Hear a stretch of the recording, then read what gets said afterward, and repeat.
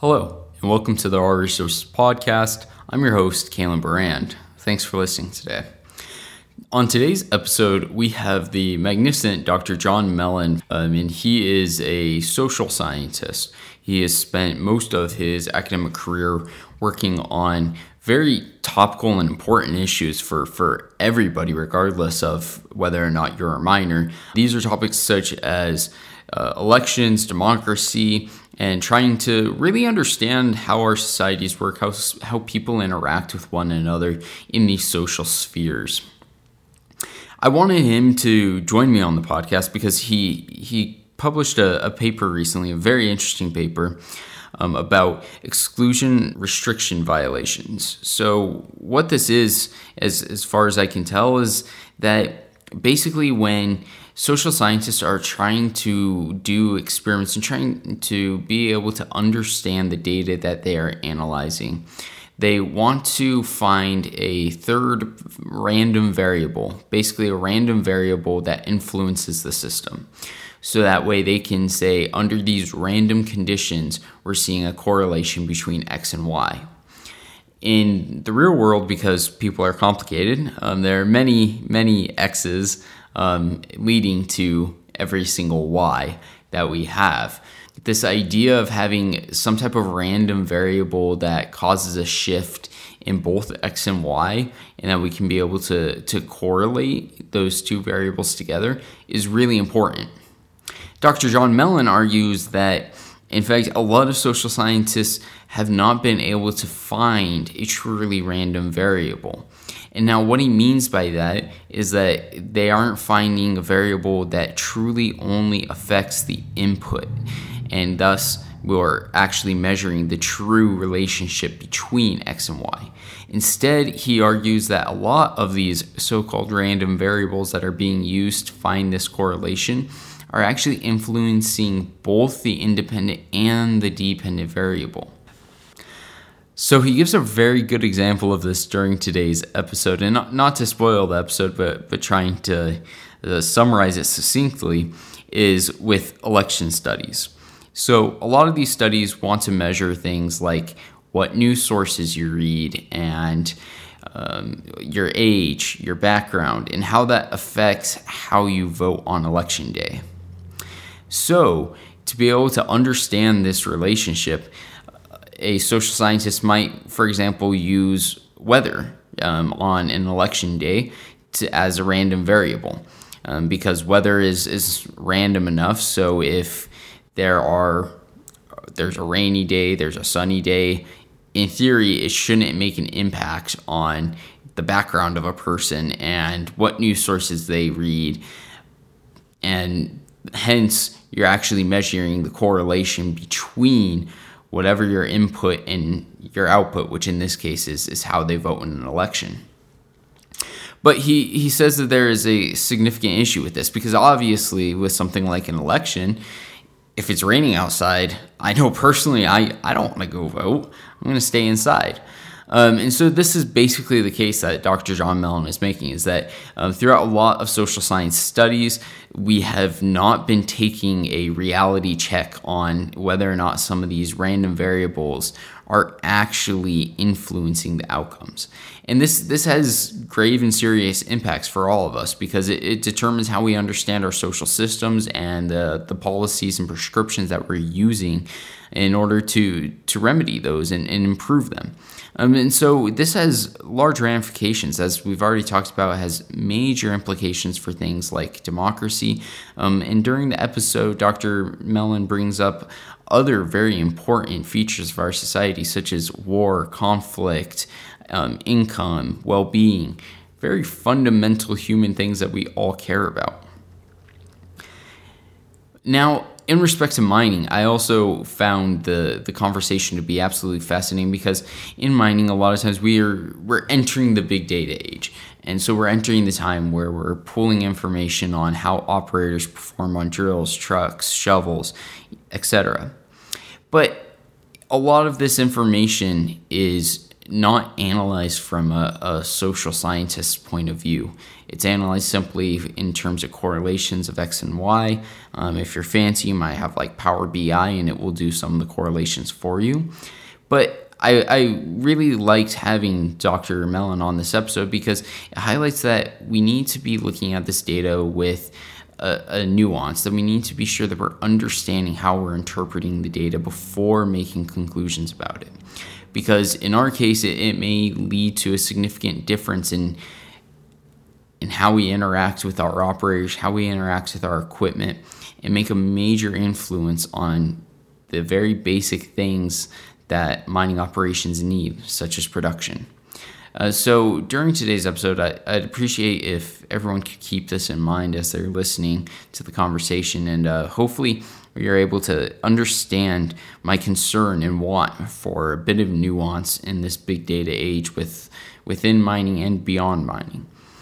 So with that said, I hope you enjoyed today's episode. It was an absolute pleasure to be able to have Dr. John Mellon on the podcast, and thank you for listening.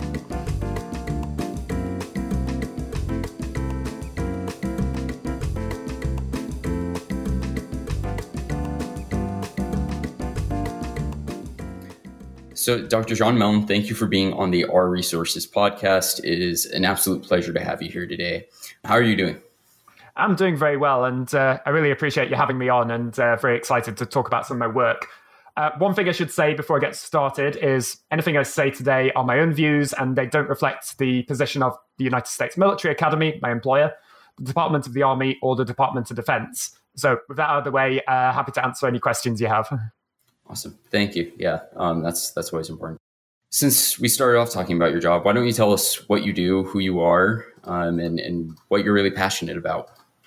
Yeah, so I've got a bit of an unconventional pathway through academia. So I did my undergraduate in politics, philosophy, and economics, so mostly a social science focused work, and then shifted into sociology for my master's and PhD work, which was quite quantitative based, looking at surveys, looking at big data sources that could let us know about human behavior, particularly public opinion. Then I shifted into working on the British election study, which is a large survey of British voters, where we re-interview the same set of 30,000 people about every 6 months to look at how they've changed their views on what's happening in the world and also how they're changing their intentions politically.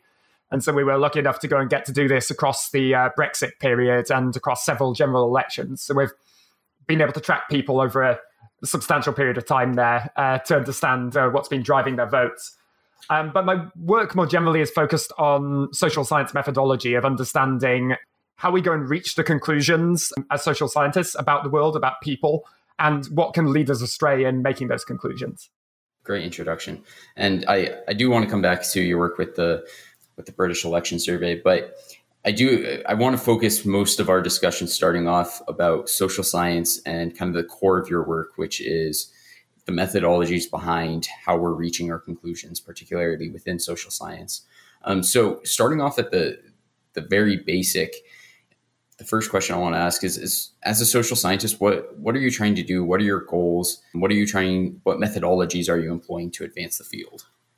Yeah, so I mean, social science is a very, very diverse field. So there's a lot of different methodologies out there. In terms of quantitative social science, we'll generally be using a relatively small variety of tools. So we'd be using things such as surveys, trying to understand what people think about something or recording information about them. We might be using individual level administrative data, so records of what taxes people pay, who they're employed by, sometimes even whether they turned out to vote or not. And we can also often be using aggregate data, so data on a particular area, how much productivity is in that area, how many people are employed in that area, how many people voted for each party in that area. So those are kind of the main sources of data that social scientists use. Then we would tend to be using statistical tools to analyze that. Ideally, in the simplest case, you would be able to do an experiment where you randomly assign some variable of interest. Maybe it's we send out flyers to tell people to go vote on election day to 50,000 people, and then we don't send anything out to another 50,000.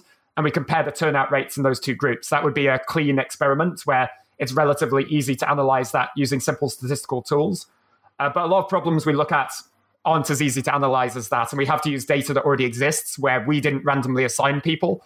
And then you have to get into much harder questions about how to statistically model that, account for potential sources of bias, measurement problems as well. And that's been a lot of my research of trying to say, can we do better at building those tools, using those tools, and also thinking about what we're missing and how much that could be leading us off base on it. Awesome. Yeah. So you already mentioned a little bit about variables, but I think that is a very critical part of the following discussion is the discussion of variables, the types of different variables, and how we assign variables in these different types of studies and when analyzing the data as you discussed. So can you just explain like null hypothesis and different instrumental variables, independent, dependent, et cetera? Yeah, absolutely. So, I mean, fundamentally, just a variable is a set of information about different units. So your units might be people. So say we survey 1,000 people, then the variable will be how much does each of those people support the party? And it would fundamentally just be a series of numbers of, say, a 0 to 10 scale of how much each person supports the party according to how they answered on the survey. And then the variable will be all of those values for each person. And then we might want to go and relate that to some other variable of interest, say whether or not they actually voted for the party, which might be just a 1 or a 0, where it's a 1 if they voted for that party, it's a 0 otherwise. And so if we were using the approval of the party on that 0 to 10 scale, that would be the independent variable that we're using to predict the 0-1 variable of do they vote for that party. And you would relate those at the simplest level using something like a correlation value. But often what we'll end up doing is using a regression model that goes and finds a line of best fit through the dependent variable on the y-axis and the independent variable on the x-axis. And that's for the simple 2-variable case, but often what you'll want to do is also account for other things. So perhaps men and women are different in the way they support the party, and that's something you want to account for, in which case you would include an additional control variable of whether it's a male or a female respondent when you're considering the outcome. And so then that kind of generalizes away from the simple scatter plot to it being multidimensional, but it's still the same basic logic of you're shifting the slope of a line. It's just over multiple dimensions now. Okay. Sorry, go on. Oh, no, go ahead. Yeah, so you mentioned instrumental variables, and that's a much trickier technique. So what I've described so far is just the simple kind of basic observational research where you would say, we have some variable we're trying to explain, in this case, vote choice. We have a variable we think might be the causal explanation for it, that if this changed, then the dependent variable would change. And we have some things that might go and get in the way of us identifying that relationship. So we include them as control variables. Now, the challenge is that the social world is incredibly complicated, and there's a huge number of potential control variables we could think about. And we might not know what they all are. We might not have measured all of them in the data we have available. And we might also potentially have not measured them as well as we would want to. And so a lot of the time, we're concerned that there's all of these things that could be affecting our estimate of the relationship between two variables, but we can't really control for them by measuring them directly and including them as controls in, say, a regression model.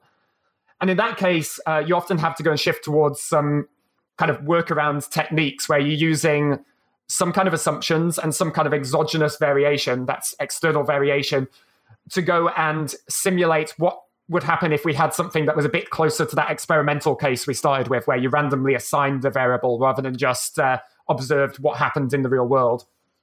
And instrumental variables are one example of this. So the example which in the paper we're going to talk about today, which often gets used, is rainfall. So let's say on election day, you're interested in, does higher turnout lead to the Republican Party to get more votes or fewer votes? So maybe it's the case that the kind of people who might turn out, might not turn out, if they come out on election day, then Republicans do worse because Democrats do well among those voters who are kind of marginal at the edge of whether they'll vote or not.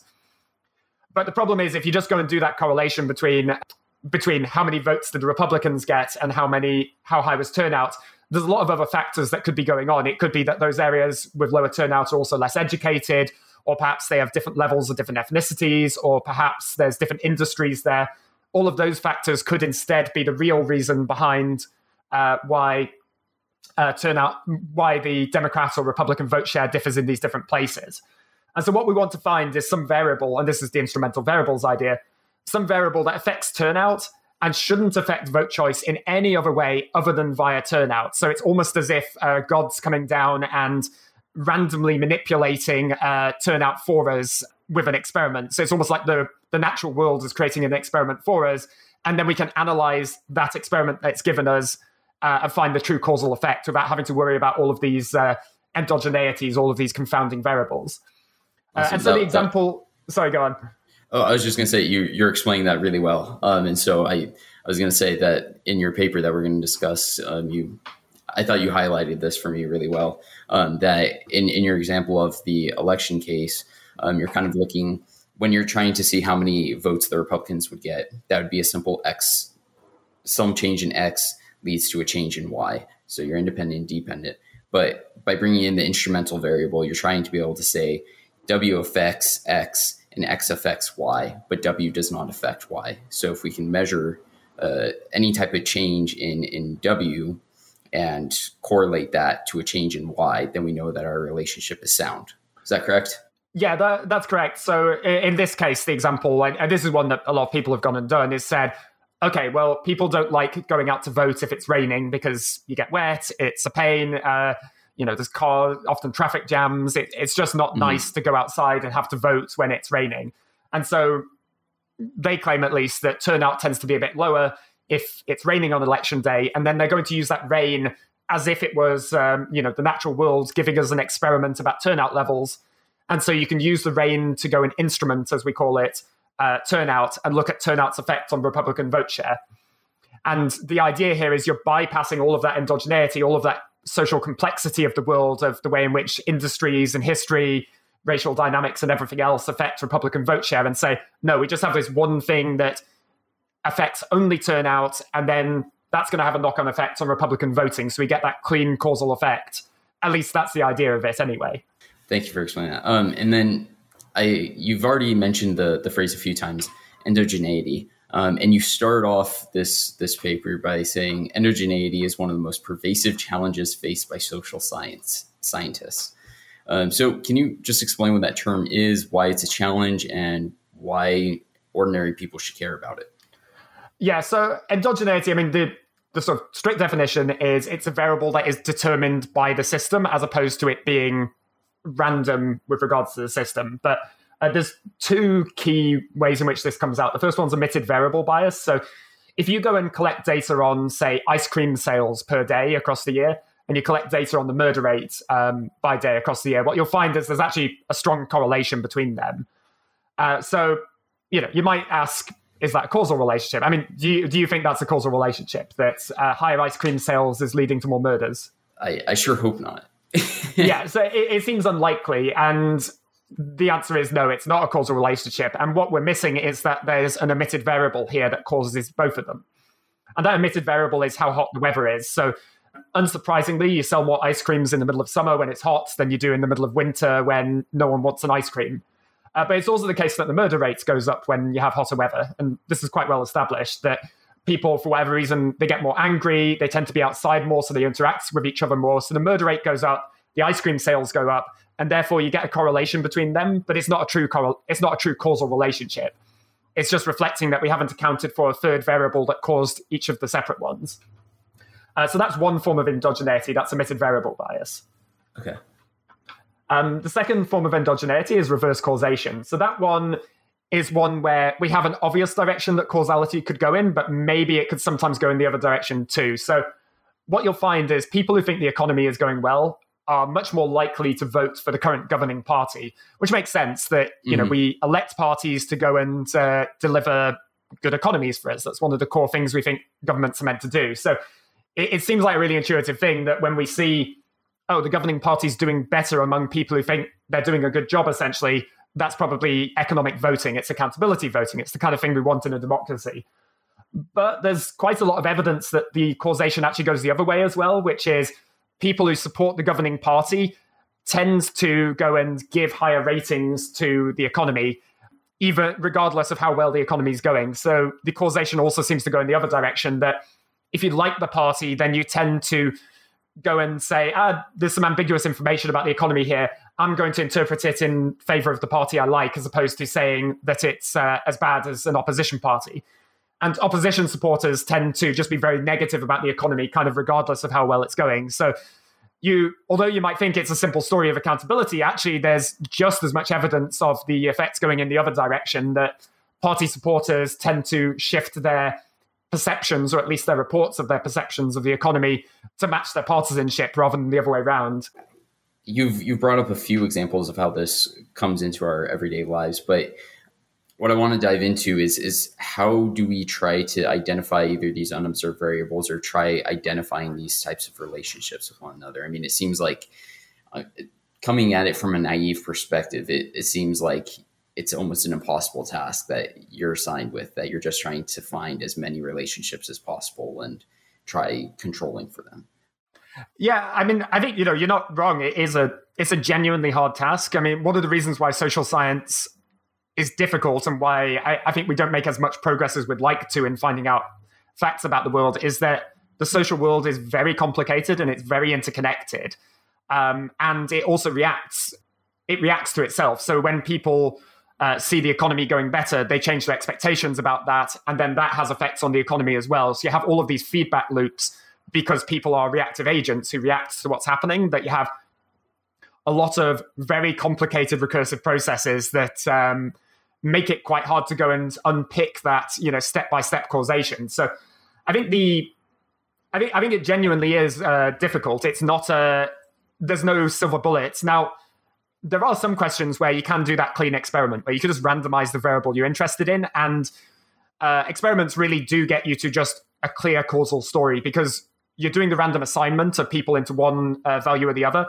And as long as you get a large enough sample size, on average, the difference between the groups you assigned should be the causal effect of your treatment. And that's kind of the gold standard that we can really trust. But it's limited because there are some things we can't assign. We can't randomly assign people to experience a better or worse economy, or randomly assign them to be brought up in a Democratic or Republican household. And they're often things we care about just as much as the things we can randomly assign.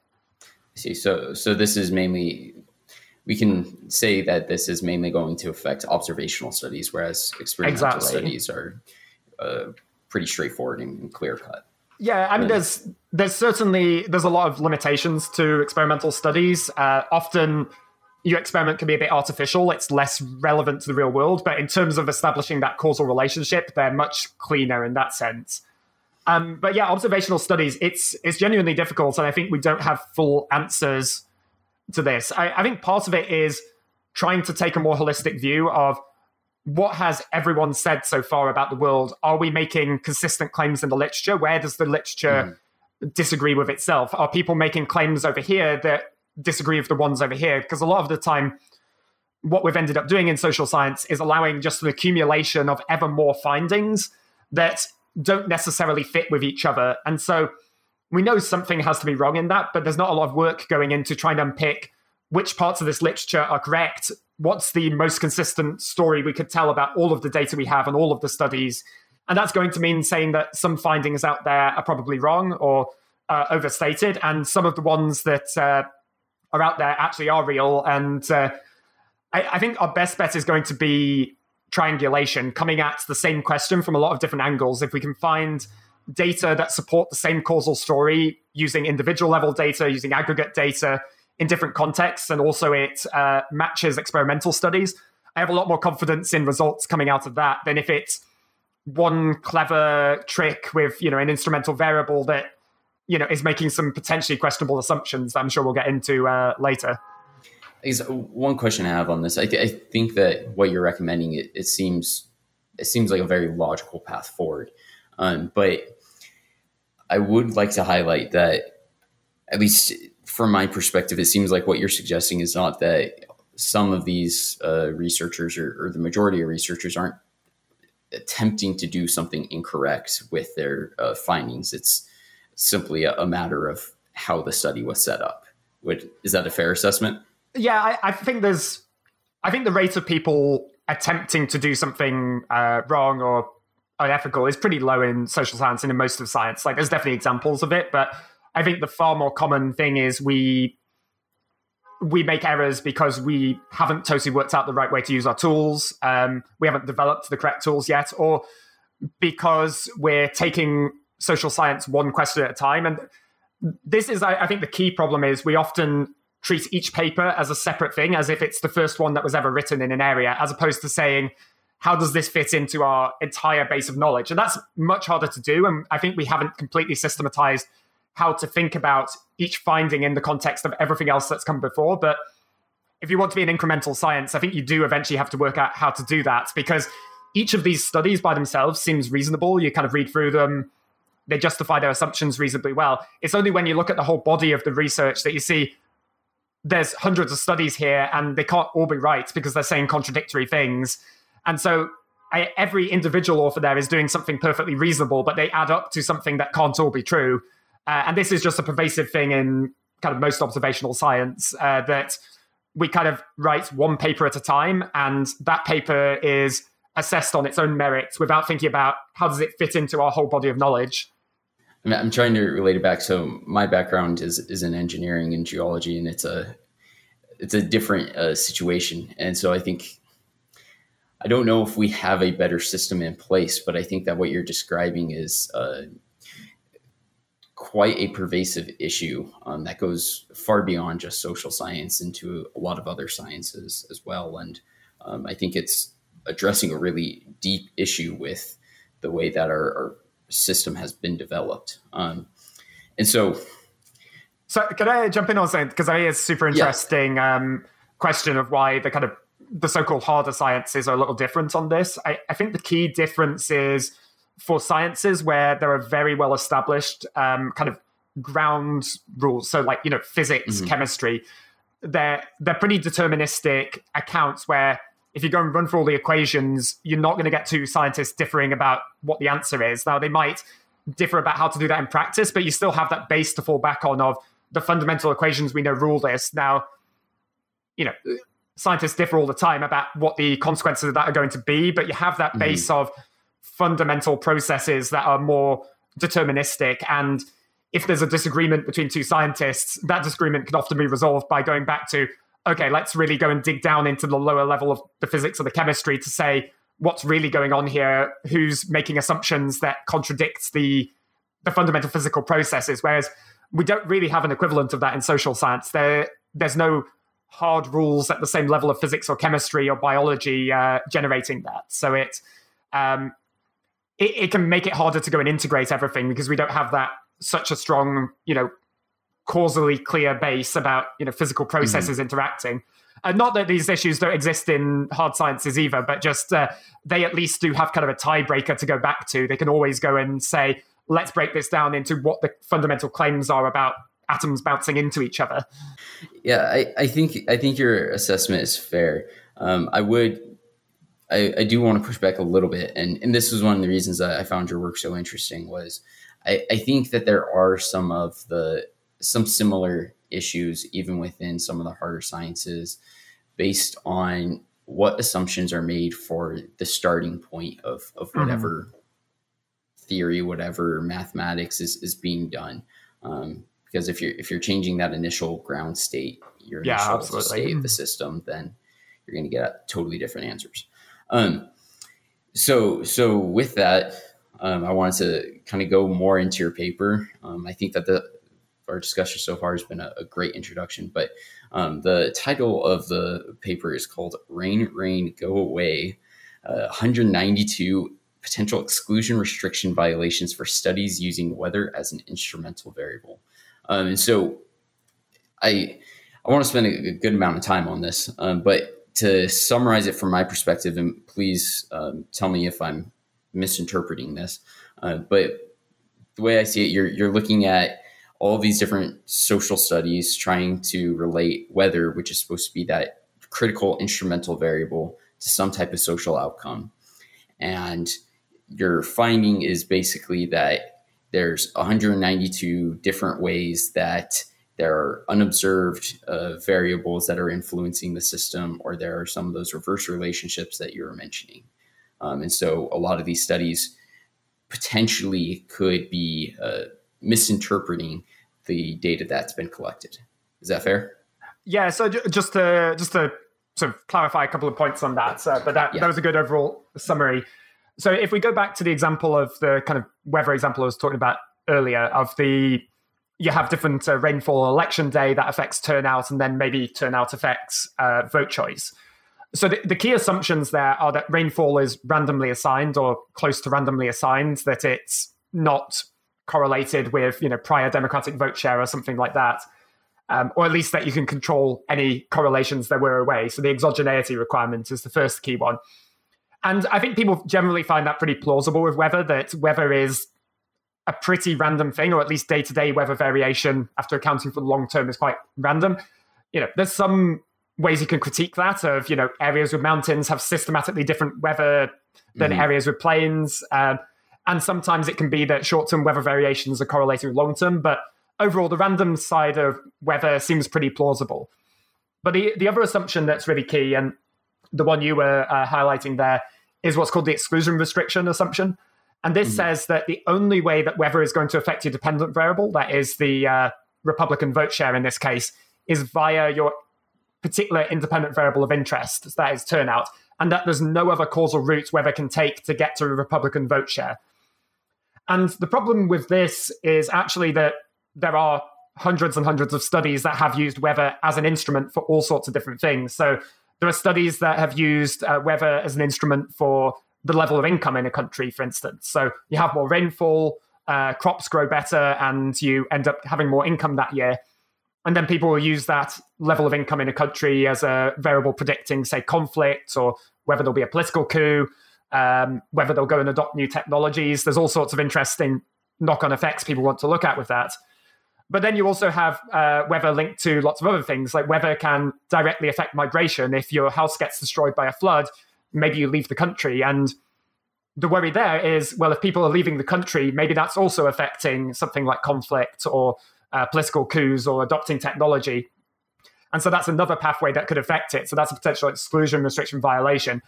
And you start going down this list and you just end up finding more and more variables. So I'm just getting up the list now. There's read a few of them off. So one of the interesting ones is crop production. So that's, kind of through the income pathway. But there's also other things. If you produce fewer crops, you're also potentially starving as well. So some of these effects may not be an income effect. They may be a you don't have enough calories effect. Weather also affects pollution. So more rain tends to reduce the air pollution. You also have crime being affected by weather. So rainier weather tends to keep criminals home, it seems, and warmer weather seems to mean more murders. Again, maybe that's having an effect on society other than through income. Rainfall actually correlates with historical levels of slavery in the US because it's one of the key factors that decided where cotton was grown. And so if you have areas with certain types of climates, that also tend to be the areas that had more historical legacy of slavery. And we see all sorts of knock-on effects with areas that had higher slavery in the US also have higher black populations now, have higher levels of poverty. And so maybe it's one of those other pathways working. And yeah, I mean, I can go on down the list, but it ends up with you just finding hundreds and hundreds of these links. And each one of them sounds plausible when you read the paper. It's only when you go and put them all onto one big plot and say, oh, wow, there's so many pathways that weather has into the social world that it doesn't seem like this. It doesn't seem like this one simple, neat experimental trick that nature's playing anymore. It's more weather's just this important factor in our lives that has all of these impacts at the same time. Later on, I want to jump into how you show this, but before we get there, I guess a question that's on the top of my mind is why. Basically, why is this important? Why shouldn't we just accept that weather does influence all of these different ways and that the studies are still valid? What's kind of how are the exclusion restriction violations having some type of negative impact on the studies overall? Yeah, so the key thing isn't that we should disbelieve that weather affects all of these variables. In fact, I think we probably should believe that. I think it genuinely is the case that rainfall affects crop production. I think it probably does affect turnout. It probably does affect where slavery happened. It probably does affect income. It probably affects migration, pollution, cattle raiding, drone strikes. That was an interesting one I came across recently. So with cloudy weather, you can't go and have as many drone strikes in an area because the drones have limited visibility. It probably does affect urbanization. It probably affects labor markets, all of these things, traffic as well. So I don't disbelieve any of those. I think they're probably all true. The problem is when we want to say it affects this thing, and then I can use weather as if it was this variable. So not only am I saying weather affects income, but now I want to say by using weather as if it was an experiment, I can look at the effect of income on something else. Because when you're using weather to do that, you're saying it's only working for income, not any of these other 100 things. And so the effect that you're seeing, that you're saying, oh, weather seems to make conflict more likely, for instance. And you say, oh, that's working via income, so income makes conflict more likely. Well, it might be that it has no effect via income and it's working via the historical legacy of slavery or by crop production in some other way, or migration or church attendance or turnout in elections or levels of remittances or any of these other things. So it's not that we should disbelieve that weather is important. I think weather is very important. It's just that weather is too blunt an instrument. It affects everything. It's not this one neat trick to go and get variation in the one variable you care about. It's just a big factor in our lives. And because it's so important, it can't be a proxy for just one small thing. I see. No, thanks for clarifying that. That makes sense. So it's basically that we're saying that there's some type of path dependence based on the middle sequence. So weather leads to some event and that event leads to our result. And so your point is that if weather is affecting the end result through another route, then we shouldn't be considering that middle step as being so crucial.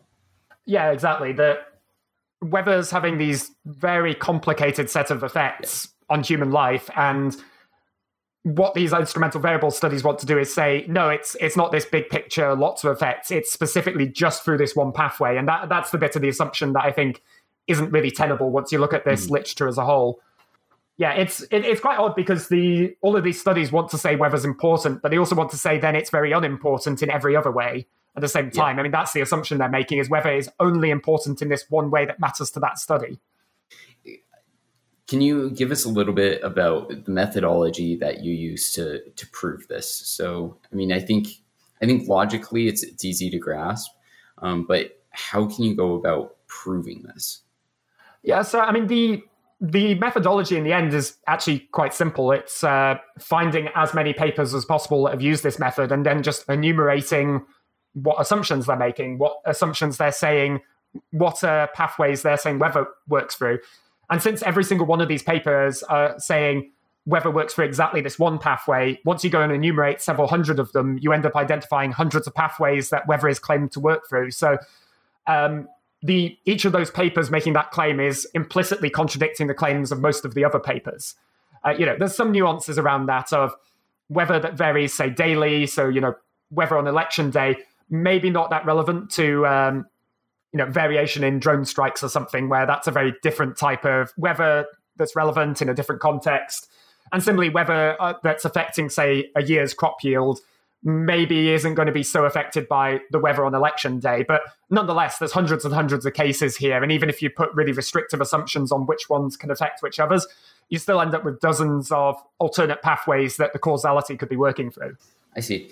And so I guess what I was trying to get at is that, like you mentioned in the paper, that you brought up basically a correlation between weather and the dependent variable and the amount of influence that variable would need to have for the exclusion restriction to be violated.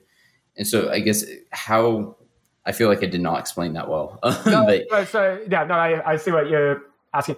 No, so that's the second stage of this. So the first stage of the methodology was just enumerating all of the potential violations. But then there is the question of how bad are those violations? So yes, strictly speaking, these assumptions don't hold if there's any violation at all. But if that violation is very small, if the alternate pathway is actually very weak, then even though there's technically a violation, it might not be enough to actually overturn a study's results. So to deal with that, we use a technique called sensitivity analysis, where we ask, okay, if the effect of this other pathway was this strong, would it be enough to go and reduce the effect a particular paper found down to zero or make it insignificant? There's a very useful set of tools developed by scholars Sinelli and Hazlitt, who they've made this very useful tool where you can go and plug in potential potential other variables and the original result and say, okay, what would happen if this exclusion restriction violation of this size existed? And then as a result, I can go and look at, many of these violations are of a sufficient size that they could completely overturn most of the study's findings here. So that additional aspect of the sensitivity analysis allows me to say not only, okay, technically the assumptions are violated, and also, are they violated to the extent that we probably shouldn't trust these results? And most of the studies are kind of in that range. There's a few that are very strong where I think it's unlikely they would be overturned, but most of the studies kind of look like they could easily be overturned by even some fairly modest exclusion restriction violations. That makes more sense. So when you say, though, the size of the violation, I just want to clarify that. Is that's the correlation between the unassumed variable? Yeah. Sorry, go ahead. Yeah. So if you think about the exclusion restriction violation as a pathway, so a pathway from whether to the variable you're worried about being the alternate pathway to the dependent variable, there's two sets of correlations that define that pathway. So first of all, there's the whether to the exclusion restriction violation variable. So how strong is the relationship, say, between rainfall and immigration? And if that relationship is very strong, then that makes it a stronger pathway that could be overturning another result. But then you also need to think about how strong would the relationship have to be between the exclusion restriction variable, so immigration, and, say, your dependent variable of level of conflict in a country. So the existing studies, we can actually go and extract the strength of that first part of the relationship, the whether to the exclusion restriction violation, because they go and report those statistics as part of the instrumental variable analysis. So that first stage, we actually have some pretty good measures of the strength of that relationship, just from the original papers themselves. And then conditional on how strong is that first stage, I can ask how strong would the second stage need to be in order to overturn the result.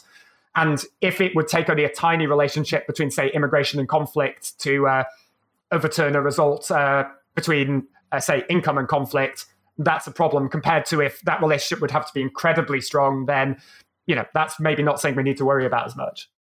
Okay. Yeah, that makes sense. Thanks for clarifying that. And so now can you just summarize the results of the research in your own words? Yeah, absolutely. So as you said, the sort of give it away in the title of the paper, I find 192 potential exclusion restriction violations. So there's this giant plethora of potential pathways from whether to all sorts of other variables.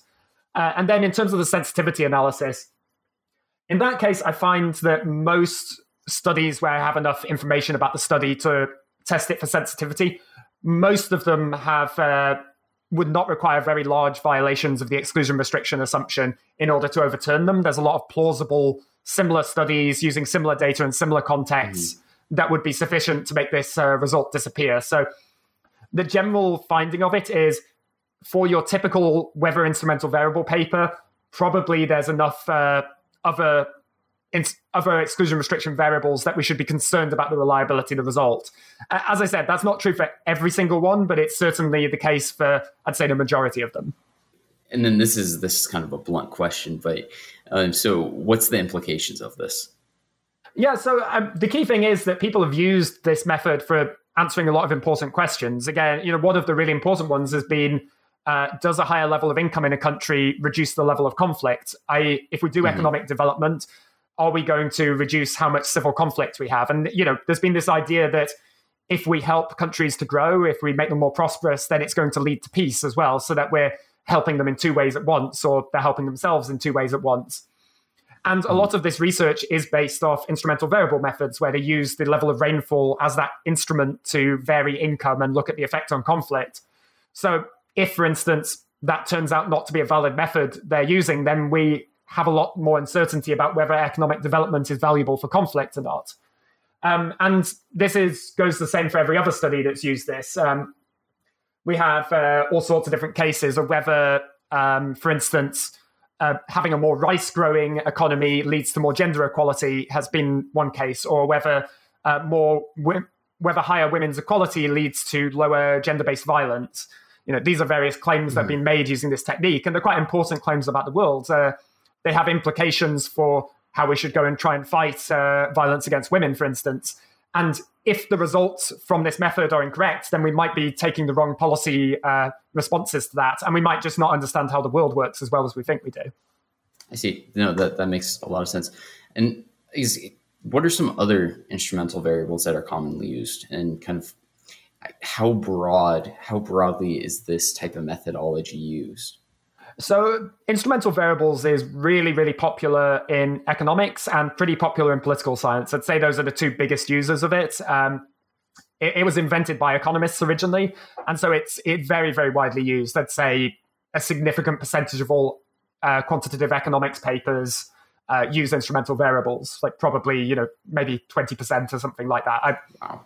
It is my guess. I could be off on that, but it's a very significant percentage. It's like one of the core techniques that economists use. So there are other widely used instruments. I think, let me just get up the list. I have a... And sorry, are you good on time, by the way? Yeah, I'm great on time. Okay. Yeah, so population density has been one instrument. Again, the idea here is that population density is meant to be kind of a historical accident, that people just settled in one place and then that's had historical continuity. Mm-hmm. There's also been things such as lead exposure, that's a factor that was fairly random because it was down to some specific choice about technology, about locations in areas. Some people have used things like distance from the equator. So it's tended to be seen that countries that are closer to the equator are lower income, and countries that are further away from the equator are higher income. Now, again, all of these, I think, have some potential concerns with them, particularly these widely used ones. There's also elevation as well. There's the idea, or roughness of terrain, that having sort of flatter, smoother terrain leads to more population growing in that area and higher incomes, compared to if you have very mountainous terrain, it's quite hard to build industry. It is at least the idea. There have been various geographic, widely used things like this. And again, with each of these, I think because they seem like these very general processes, I would be skeptical about them for largely the same reasons. That, if you have a mountainous area, it might make industry harder to form, but it also might affect whether you ever got invaded. It might affect, it might affect immigration from your area. It might affect the culture that grew there. It might affect the languages spoken there and whether or not you have access to an ocean and trade routes. And so, trying to boil down these big picture kind of geographic or social historical differences into they have just one effect on the world is a little bit questionable to me. But I don't want to imply that that's the only use of instruments. So there's also another set of papers that use instrumental variables where they will tend to use an instrument that's much more specific to their particular study. So, for instance, there was the Vietnam draft. So whether you got drafted to Vietnam was based on your draft number, and you had a higher probability of being selected depending on whether you had a high or low draft number. And so using draft number as an instrument for whether you ended up in Vietnam or not, that seems more specific to the actual variable they're trying to say. And as long as you're just looking at whether you went to Vietnam as opposed to claiming this is the effect of education or something, that seems fairly plausible because it's much more tailored to the one use as opposed to saying this one variable is standing in for everything in the world. It's saying, no, there's one thing that's got a really obvious link to just this. And so those kind of papers I find a bit more plausible, where their instruments are much more tightly linked to the thing they're interested in. I see. Yeah, I think that's a really important clarification. So kind of moving on to some of the potential solutions for some of the issues that are presented here, would that be your recommendation to move towards more specific instrumental variables? Yeah, if people are going to use instrumental variable methods, I think finding an instrument that is very tailored to the one variable you're interested in and really meets those exogeneity criteria, that you go and do your lit review and check that no one else has used this as an instrument for anything else. And you also think through, is it the kind of thing that I expect in 10 years someone else will have come along and written a paper on using this same instrument for something else? I think most of the time, if we sat down and really thought about it, we could have guessed ahead of time that weather probably had more impacts than just this one thing. It's sort of, I think people tended to think of, can I get away with making this argument, or is it plausible enough, as opposed to do I completely believe it myself? And that's not saying anyone was misbehaving on this, just that the standards for what we accept in the field had sort of fallen to the level of plausible enough rather than can I think of a good argument for why it might not be true? I see. And so I think we need to raise the bar a bit on what we accept for instruments. And yeah, one of the things to do that will be just being more specific about the instruments and their direct mapping onto the variable we care about, which is going to make some studies a lot harder because instruments are hard to find. And that's why weather's been so widely used, because it kind of affects everything. So everyone takes it off the shelf to use for all sorts of things. I really like this idea that you were talking about kind of switching the precedents. And so would it be fair to say that you would like to see a situation in the future where we'd be assuming that instrumental variables do affect our dependent variable results in more than one way? We need to disprove that rather than assuming that they only affect the dependent variable through one route. Yeah, so I wouldn't want to go as far as saying we assume, because you can't prove a negative. Okay. If we put it to the standard of you have to prove that there is no other way it can affect the dependent variable, then instrumental variables is just dead, because you can never prove that there isn't something you've missed that's another causal pathway. But I do think we need to put more of a burden of proof on really making that argument. So it doesn't have to be to the level of you have proved that there is no other pathway, but I'd like to see a lot more consideration and taking seriously the other pathways rather than saying, well, I can't think of any others, so it's fine. I think most of the time, I think social sciences are more creative than this. I think they probably can think of those other pathways if they wanted to. And yeah, if there are other pathways, that doesn't necessarily mean you're stuck and you can't use it. Think about how big that other pathway is, how strong it is, and you can use sensitivity analysis to say, is this just you cannot use this? Is it going to completely blow up the study? Or is it a small enough violation that we can go and do sensitivity analysis and say, even if this wasn't a violation, it wouldn't be enough to really substantively change our conclusions? I see. No, thanks for clarifying that. So it's kind of summarizing basically just a reasonableness check. Yeah, definitely a reasonableness check. Also, definitely a systematic policy of checking what people have said on this already in the literature. I think that's another thing of there's so much literature out there that use these methods, use all sorts of methods, and people tend to act as if they were the first one who ever thought to use rain or another instrument each time. And you would be better off acknowledging that this other literature exists and then, honestly going through, is it enough to overturn my results, or am I still happy that I can use this variable as I am? So I think the systematic check of the literature, at least making sure we're not literally contradicting what's already out there, is a minimal check. And then, as you say, also just having the more serious, can I think of plausible reasons why this wouldn't work? And taking that argument a bit more seriously than seeing it as just kind of an annoying check you have to go past where you can say, yeah, I can't think of anything else, let's move on. Kind of shifting gears, and as we're coming to a close, I guess I want to shift to some of your work more broadly, but as well as some of your wisdom that you'd be able to share for people overall. So why don't we start off with your work? And so, as you mentioned at the very beginning, you do a lot of work analyzing big data from a wide variety of areas. And a lot of it's really important to our societies, polarization, elections, democratic systems as a basis for our government. So can you just tell us a little bit about what's really exciting to you right now?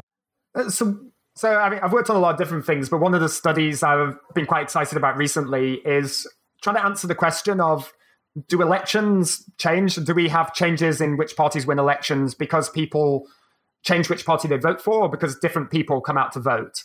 And this is kind of the big conversion or convincing people versus mobilization argument. And this has a lot of implications because generally democratic theory is built on the idea that we're in an open competition between different ideas of how we should run society.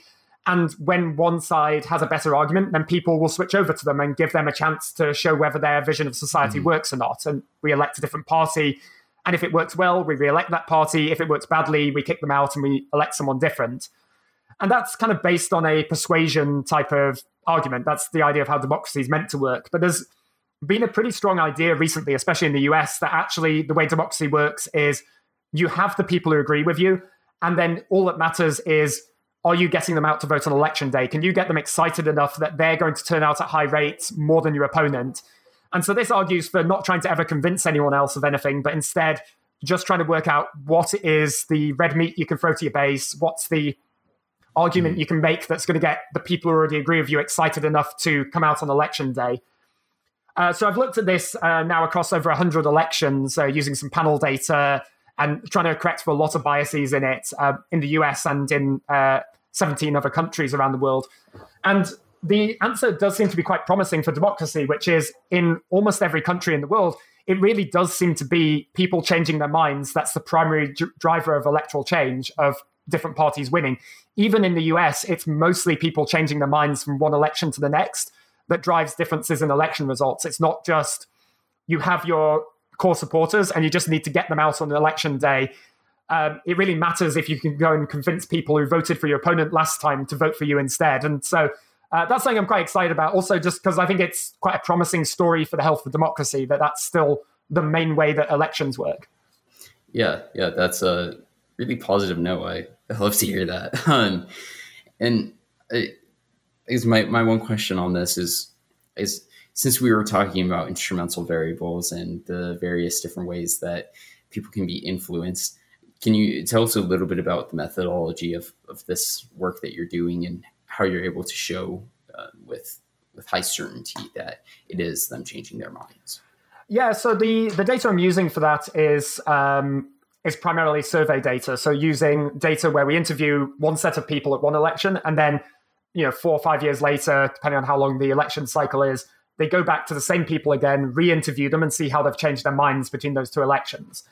Now, that's called panel data, and it's kind of the gold standard to use for this, but it's a pain to use because it's very expensive to collect. It's got all sorts of problems where people will drop out of the panel, people will die, or you can't follow them up between elections.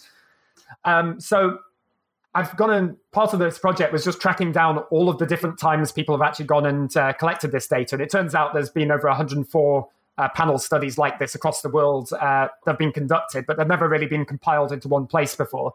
So one of the things was just collecting all this data into one place.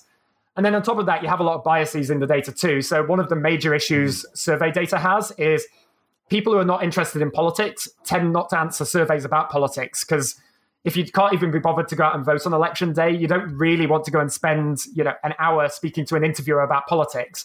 And so we have this huge fundamental bias in a lot of the data we're dealing with where we don't have enough non-voters. So we end up underrepresenting the importance of turnout because we just don't have enough non-voters there. So a lot of this study was working out ways to correct for that and make it so that the results in the surveys actually match the known election results, are demographically representative. And this doing this for 104 pairs of elections was just a very large, big data task, essentially, of coming up with a systematic process and system for dealing with all these data in the same way and being able to say something systematic. So it's kind of it's the less exciting in the moment work of just really trying to deal with every single one of the 10, 20 problems that can happen with this data and trying to do the best possible job of dealing with those so that we can come out with a relatively simple answer to a question of, is it people switching or is it people changing their turnout that's driving the election results? That's absolutely fascinating. And I'll be sure to link to all of your work in the description of this podcast, because I think it's really fantastic. What I really want to end on, though, is that I think that from everything I've read and in our conversation now, I think they've done a really good job at interpreting some of this technical into something that's really meaningful for the average everyday person. And so I feel like a lot of people, you see on CNN, CNBC, whatever news source you're looking at, there's a lot of these social science studies that claim some relation between X and Y. And I guess what would you suggest that the average person does when they look at some of these news articles and some of this research? How should they be interpreting it? Yeah, it's a tough question. And I mean, it's tough because, social scientists themselves are struggling with these same questions of, when we see a study, should we trust it? I think the things to do would be to look, first, the very basic things would be to look at, okay, what data was used for this? Was it a high quality data source? Can I find anyone who seems to be an expert who wasn't involved in the study who's talked about this? It is useful to get a second opinion from people who weren't running the study. If you can find that, that's very helpful often. Twitter has been amazing for this. actually have a lot of people who are experts on all sorts of areas I'm not an expert on. And you can, if you find the people who have a reasonably nuanced take on things, who can go and piece through the methodology in a useful way, that's often the best place to go, because it is tough if you're not trained in this to go and read the original paper and be able to say, what's this paper missing? Because it's not always going to be obvious. And often the things that are missing or not correct about it are the things they won't even report in it. So I think the answer is either really dive into it and, learn some statistics and start being able to really engage with it, or go and look for people who are doing that kind of work in the public sphere and seeing the kind of things they bring up. And that will also help you if you want to go and read it directly, if you see the kind of things other people bring up when they're thinking about the limitations or why they should trust certain studies. But certainly looking at, was this using a source that's somewhat representative? That's a key thing. So if it was a Twitter poll, probably not representative of the general population. If it was a large-scale government survey that's been going for 30 years, maybe you want to trust that a bit more. You probably want to look at whether it was conducted by someone with an obvious agenda. I don't want to. There's certainly good work done outside academia, so I don't want to say make sure it's got a good institution attached to it. But if it's being done by someone who they have a very strong interest in the result coming out in one direction, then that is worth being a little bit more skeptical about and looking around for other sources. Now, there's always a limit to that, because people all have their own interests, beliefs, and those are going to end up coming a little bit into work. So you can go too far on that, but certainly thinking about, is this coming from an industry group where they have a very strong incentive in coming out of the result one way? That is going to be a thing to look for. But representative data, does it seem like they have considered obvious alternate explanations is another one that I think anyone could look at. Of, they say this thing is related to this thing, but if you can think of another explanation that they don't even mention, that might be worth considering. I think even people who aren't trained in statistics can think about, I see ice creams and murders going together. That's probably not a causal relationship. And I think a lot of the time when you're looking at social science, we are all people who experience the social world. We do have some direct experience of what kind of causal processes happen. So in that sense, that is something someone without training can come in and say, but what if it was this other thing instead that's really driving this result? And, that's a place where I think even someone without training can at least do a little bit of work on assessing something. Very empowering for everyday people to be able to do that reasonable check that we were talking about at the beginning. So with that, I think that's all of our questions. And I think you've done a really excellent job at explaining all of your work and really making this palatable for a lot of people, which is excellent. So Dr. John Mellon, thank you so much for being on the Our Resources podcast. It's been an absolute pleasure speaking with you. Thank you very much. It was a pleasure to talk to you.